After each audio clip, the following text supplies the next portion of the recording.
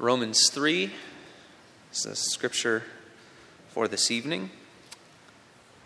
Page 1750, if you're using the Pew Bible, in front of you.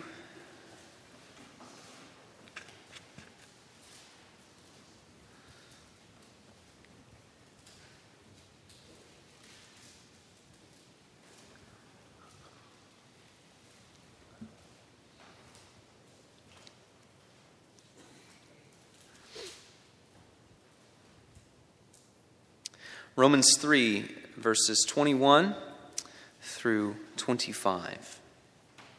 God's word given to us for our good. Let us give our attention to its reading.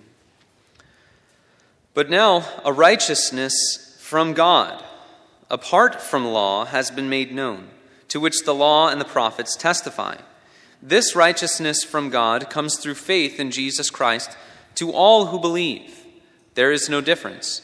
For all have sinned and fall short of the glory of God, and are justified freely by his grace through the redemption that came by Christ Jesus. God presented him as a sacrifice of atonement through faith in his blood. He did this to demonstrate his justice, because in his forbearance he had left the sins committed beforehand unpunished. The grass withers and the flower fades. God's word endures forever. Amen.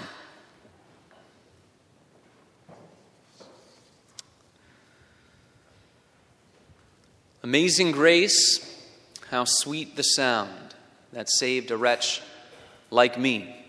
This is probably the most well-known, perhaps the most popular hymn in English, probably around the world. And it's beloved for one simple reason. There is no one who has ever lived as a Christian who has not known those very words to be true. Universal, the Christian experience. To understand the gospel is that God has saved you from sin, saved a wretch just like me. If we know nothing else about salvation, we must know that in Jesus Christ, God extends his grace to sinners who do not deserve it. But beyond that, we see that grace is a unified work of the entire Trinity. The Godhead, all three persons, working together to bring God's grace to the world so that sinners might experience the forgiveness and the redemption that comes through the gospel. One theologian said that salvation comes from the Trinity, happens through the Trinity, and brings us home to the Trinity. And when we start to see that the grace of God is a unified work of the Trinity, grace becomes just a little bit more amazing. But we'll consider some of that this evening as we consider the principle, the guidepost of the Reformation, grace alone. We are saved by grace alone. We do it by considering this passage in Romans. We see the Father is the starting point of grace. The Father is the starting point of grace. The Son is the saving point of grace. And the Holy Spirit is the seeing and sustaining points of grace. If salvation comes from the Trinity, it's good to have an idea in our heads of what the starting point is. All persons of the Trinity work together at all various times when God is doing anything. All three persons involved in all the works of God, but we think specifically of one of the three persons connected to a specific part of redemption. So the Father is the starting point of grace. Before we dive deeply into that, probably good for us to consider what is grace? What is grace? In general, we say that grace is God's giving what is not owed. God's giving what is not owed. When we think of grace in this way, perhaps we could think that creation is almost an act of God's grace. Jesus says in his high priestly prayer to the Father, "You loved me before the foundation of the world." And to this this world pre-existent love between Jesus and the Father, we could add the Spirit. All three persons of the Trinity enjoying a perfect love amongst one another from all eternity. God is love, and that was true of God before the world existed. God did not need to create the world in order to have something to love. Therefore, God did not need to create the world. He did not owe the world anything. He did not owe us anything before He created us. So perhaps we could think of creation as a gracious work of God. And in a sense, that's true. But when we speak of the grace of salvation, it goes beyond that, doesn't it? Redemptive grace is different than just something that is not owed. There's something else to it. And that's normally what we find when we see the New Testament talking about the grace of God. It's speaking of the grace of God that's experienced in redemption. It's not just that salvation is not deserved. Our life and our existence is not deserved. God did not owe it to us to create us. But to speak of salvation, saving grace in the same way, would be to miss really the sharpest point about what the grace of God in salvation is. J.I. Packer is one of the most well-known theologians of the 20th century, certainly within the Reformed world. And he has described the grace of salvation as this, quote, God's single, huge, mind-blowing plan.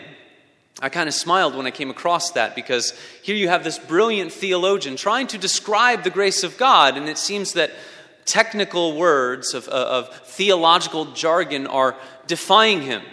He can't sum it up in words. He says it's God's single, huge, mind-blowing plan. It's miraculous. It's miraculous. And it's miraculous because in saving grace, it's not just that God gives us what we do not deserve, it's that He gives us the very opposite of what we do deserve.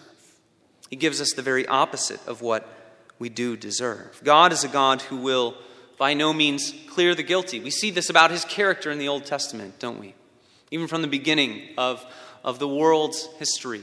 God is a God who is just, who is righteous, who is holy. He will by no means clear the guilty.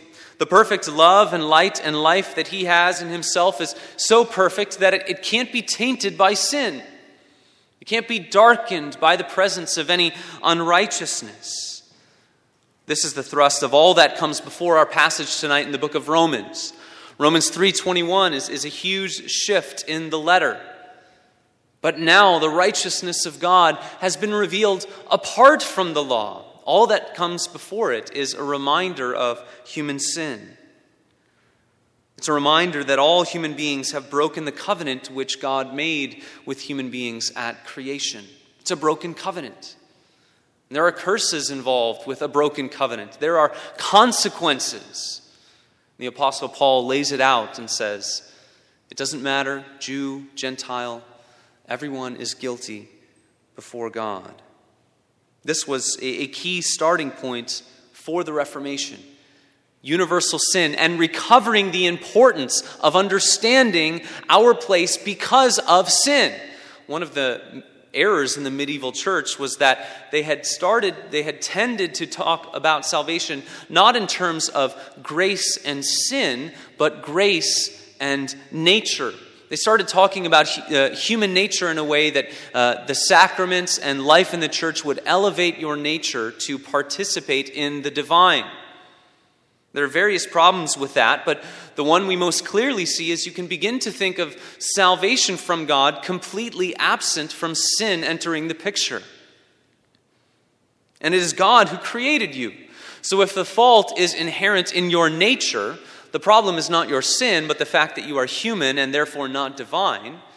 Wouldn't it then be upon the fault of the one who created you? They had lost this relationship between grace and sin. This is why all of our Reformed confessions make it a point to say that man is responsible for the fall. Man is responsible for the sin and the death and the condemnation that is in the world. Yes, God is sovereign. Yes, God is in control of all things. But that does not negate human responsibility and human responsibility for sin. Humans are responsible. So the broad concept of salvation cannot be that it's our nature that must be elevated, but rather that our sins need to be forgiven. That's what the grace of God is. The grace of God is introduced because we have a problem that our sins need to be forgiven. For you were dead in your trespasses and sins, as the Apostle Paul says in Ephesians chapter 2. God used Martin Luther to show the futility of the errors that had crept into the medieval church. The problem is not that we're human. The problem is that we're sinful. Luther was a faithful monk. He was a faithful monk with a tender conscience. He used to annoy his fellow monks and the priests. He would constantly be going around trying to find any sense of assurance. He would confess his sins all of the time, and it consumed his thoughts. He did this because he went to Scriptures, and what did he find? He found the righteousness of God. The righteousness of God, and he knew you could not avoid it in Scriptures. And he felt no matter what he did, he could not be sure that he was in possession of this righteousness. Why should I think that I have the righteousness of God? I've looked within myself. I've found nothing that I'm satisfied with. How could God be satisfied with anything that is in me? It was in these first chapters of Romans that he had his aha moment, his light bulb moment, realizing that he would not find the righteousness of God from within, but he would find the righteousness of God from without. For Martin Luther, this happened for him in the early 15th century, early 16th century. But for God, it comes as his plan that was formed from eternity past. God is a God of grace. God is a God whose divine plan was to be a God of redeeming grace. In our passage, we read that this righteousness of God, the righteousness found in the gospel, comes apart from the law. Paul says it comes apart from the law, although the law and the prophets bear witness to it. One of the chief ways in which the law and the prophets bear witness to this righteousness of God is by showing universal sin. It's almost as if you could think of the Old Testament as God taking a panoramic view of all of humanity. You see that a couple times in the book of Genesis, don't you? A panoramic view of all of humanity. Where will there be a righteous one? Where will there be a non-covenant breaker? Where will there be one who earns heaven? There is not one. There is not one. There is no one righteous. So we read that God has manifested the righteousness of God apart from the law. The law and the prophets bear witness to it. Something manifested. In other words, something rooted in the plan of God. God knew that it would happen. It just had not yet been revealed. The Apostle Paul uses the word mystery in the New Testament. And that's not, sort of the modern usage of the word mystery. It's something that was hidden in the plan of God, the eternal plan of God, but then is revealed. God's plan never changed. God's plan was never adjusted all through redemptive history. God did not look around and change his mind. It was rooted in his decree. Since the Reformation, there have been those who say that God was trying in the Old Testament various things. I'll try this for a while. I'll try this for a while. And then that doesn't work. That doesn't work. No. From all eternity past, the Father and the Son covenanted together that Christ would come to redeem his people. All of the Old Testament points to Christ. It was all to show that only he would be the one who could earn heaven for us. Every page in the law and the prophets whispers the name of Jesus Christ, whispers the name of one who will come, who will be righteous, who will be faithful. As the demand for righteousness goes forth, comes back, and finds nothing, it shows us that there will be one who will fill that void. Jesus said that he had come to complete the work that the Father had sent him to do. It was the guiding will of the Father that sent the Son. In verse 25 in our passage tonight, we read that God presented him or put him forward. The point is that although Jesus had come to earth to accomplish all that he did in history, there was this bond, this agreement that goes back to all of eternity. We read last week in Luke, didn't we? that Jesus set his face to Jerusalem just at the time that it was appointed for him to do so.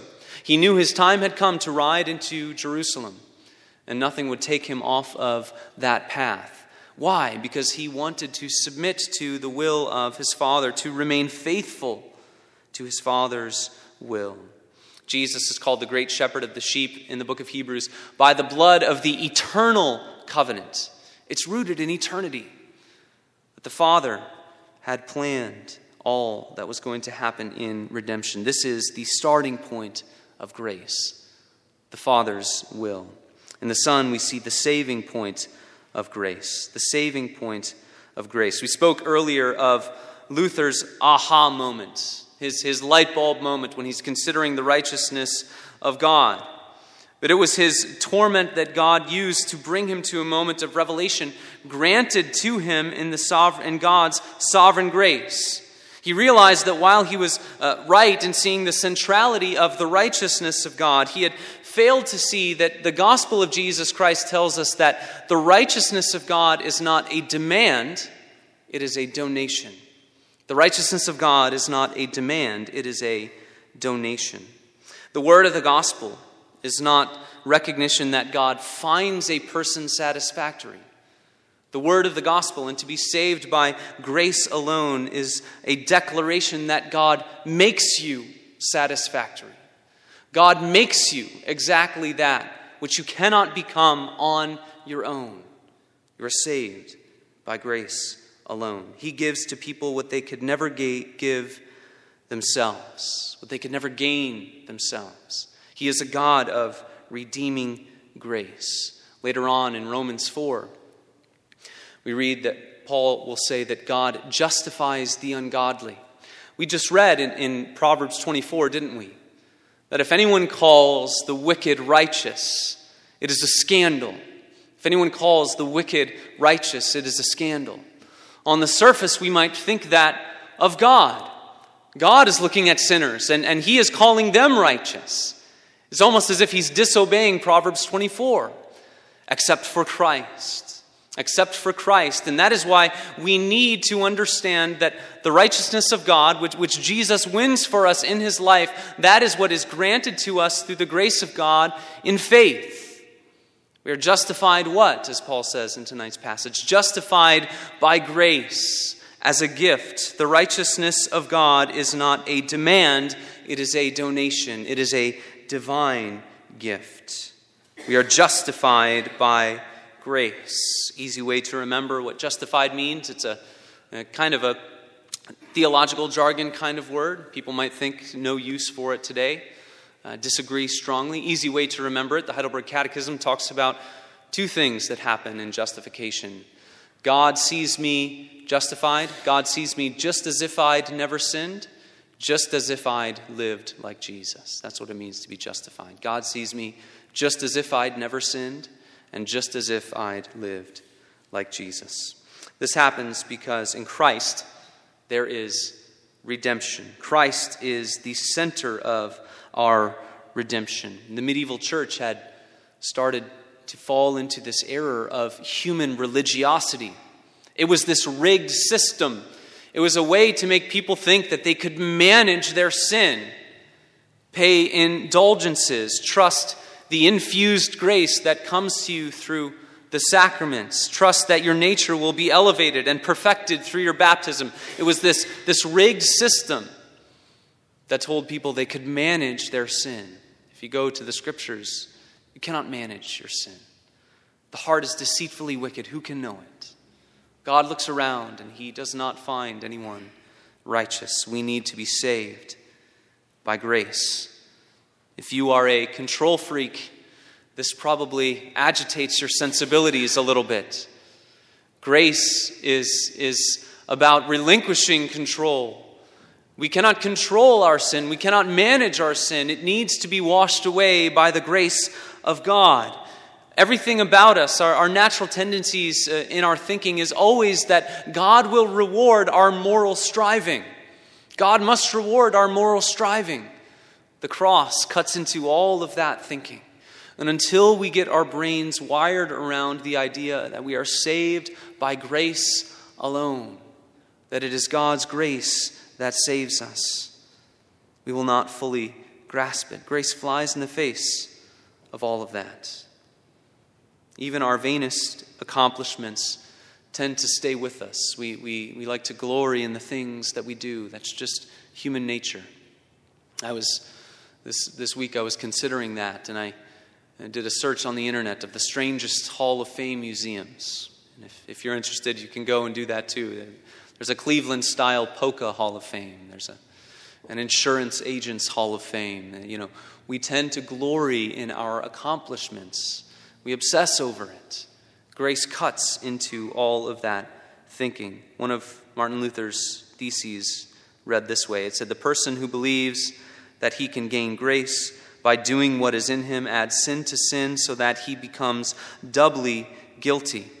If you think that what you do, if you think that's how you earn grace, you are adding sin to sin. The righteousness of God found in Jesus Christ is a divine gift. We are prepared to receive the grace of Christ only when we despair of our ability to justify ourselves, when we despair knowing that we cannot measure up to the demand of righteousness. The cross refutes all human religiosity, because while everything inside of us stores up wrath for the day of judgment, Christ is the one thing that turns away wrath. Our performance brings wrath upon us. Christ turns away wrath. That is why Paul calls him in verse 25 a sacrifice of atonement. The Greek word there is a word that you could translate it in English, propitiation, which is another long word, but a very important word. A word that ought to belong to the church. It's a word that simply means something or someone who turns away wrath. Christ is our propitiation. Wrath is upon us because of our sin. Because of his sacrifice, because of his blood, the wrath of God is turned away. God does not put the benefits of Christ up there on a mountain and say, here's what my son did for you. Now go up there and get it. No. He gives it to us as a gift. A gift. The word there is used in verse 24. A gift of grace. Not just unmerited favor, demerited favor. Not just what is not owed, the exact opposite of what was owed to us. And not just before the Reformation, but since. We have continued to kind of make a mess of these things. And there have been many Protestant scholars in the centuries after the Reformation that went back to the Gospels to read about Jesus' life and to study Jesus' life. And they're asking the question, why are these Gospels written? Matthew, Mark, Luke, and John. Why are they written? What's the point of them? What should the church get from all of these Gospels, these different accounts of Jesus' life? And some would end up saying that the main point of the Gospels is that we would have an example for how to live your life. An example for how to live. In other words, the Gospels are this big sweeping example of what would Jesus do. That's the primary use of the Gospels. But the grace of the Gospel says that before we take Christ as an example, there are indeed many times where we need to take Christ as an example. But before we take Christ as an example, we need to be ready to receive him as a gift. Before Christ is an example, he is a gift to us. A gift from the Father, our salvation, our redemption, the one through whom we are justified. The cross of Christ destroys every human religious system that's built upon our rational minds that would say God must reward our moral striving. God must reward all of the things that I try to do and merit before him. The cross of Christ says that it is only by grace that we are saved. If there were some other way to make us right with God, do you think he would have given his only begotten Son for us? It is by grace, it is by Christ that we are redeemed. And then the Spirit is the seeing and the saving, or seeing and sustaining point of grace.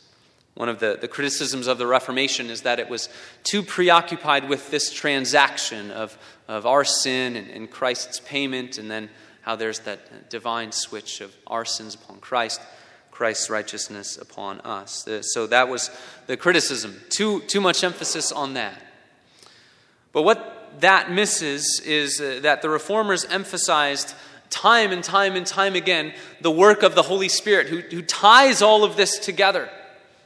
The Holy Spirit is the one who opens our eyes to see the gospel, who then illumines our minds to the Word of God in an ongoing way, and then builds us up and sustains us for a holistic approach to the Christian life that glorifies God in and through the things that we do, in and through the grace that is given to us as we live and walk and go through the Christian life. We read in Scripture that God dwells in unapproachable light, don't we? We read in 1 John that God is light, and in him there is no darkness at all. We know from the beginning of Genesis that God creates light in our material world. He does it by the word of his mouth. In 2 Peter we read that God's word is a lamp that's shining in a dark place. So God dwells in light, God is light, his word is light. All of that is wonderful truth to think on. But the problem is that while that is true, humans in their sin are blind. Humans in their sin are prevented from seeing all of this light emanating from God all of the time. If you're blind and you cannot see, your eyes cannot take in light. You will not be able to see it. Thus, whenever God's word goes forth, there is the light of his word, but in and of ourselves, we can't distinguish or have the ability to even see it. John Calvin put it this way: God shines forth upon us in the person of his Son by his gospel, but that would be in vain since we are blind, unless he were also to illuminate our minds by his Spirit. This is what the Spirit of God does in salvation. The Spirit of God opens the eyes of his chosen ones to see the glory of God in the face of Jesus Christ. The Spirit is the seeing point of grace. Without the Spirit attending to the gospel being preached, our eyes would never be open to the truth. Faith is also called the gift of God. It's a gift of God given to us. We cannot figure out how to believe, just like a blind person cannot will themselves out of their blindness. They don't decide one day that they want to no longer be blind. There needs to be some benevolent act from outside that needs to come from outside of them. Whether it be a miracle of God or some procedure of modern medicine, something else needs to be introduced in order for their blindness to go away. And the ability to see the light of the gospel is all of God's grace. It's a work of God's grace through the Spirit who opens our eyes to see, removes our veil of ignorance. So the Spirit then, through the Word of God, through the sacraments, through the fellowship of the church, continues to open our eyes more and more to see the grace of God in the gospel. The book of Ephesians says that in the gospel we become children of light. So we go from God dwelling in unapproachable light, God's word is light, God himself is light. Human beings can't take that in because they're blind. The gospel is preached, the Spirit attends to that word effectively, opens our eyes to it, and then through the Spirit's ongoing work, we then become children of light. Colossians 1 calls us a kingdom of light. Father, Son, Spirit, all three persons of the Trinity being actors in grace, they're involved in our redemption. So then, God, doing all of these things, opens our eyes to see the light, so that we might go into the world and be the light. He opens our eyes to see the light so that we might go into the world and be the light. This is what grace is, to be saved from sin. It is all of grace, grace alone. Paul says this in Ephesians 2, and I'd just like to read this passage for us in closing. You were dead in your trespasses and sins in which you once walked, following the course of this world, following the prince of the power of the air, the spirit that is now at work in the sons of disobedience, among whom we all lived in the passions of our flesh, carrying out the desires of the body and the mind, and were by nature children of wrath like the rest of mankind. But God, being rich in mercy because of the great love with which he loved us, even when we were dead in our trespasses, made us alive together with Christ. By grace you have been saved, and raised us up with him, and seated us with him in the heavenly places in Christ Jesus, so that in the coming ages he might show the immeasurable riches of his grace in kindness toward us in Christ Jesus. For by grace you have been saved through faith. This is not your own doing. It is the gift of God, not a result of works, so that no one may boast. For we are his workmanship, created in Christ Jesus for good works, which God prepared beforehand that we should walk in them. Amazing grace, how sweet the sound that saved a wretch like me. Let's pray. Father, we thank you for this opportunity to gather around your word. We thank you for the grace of the gospel. May we continue to love it more and more. May you break down the tendency we have to want to look at what we do and think of it as meriting your grace or earning your grace. May the cross destroy every rational thought of man-made religion. May you continue to show us more and more the glory of Jesus Christ in your great gospel. We pray all of this in his name. Amen. We end tonight by praising the triune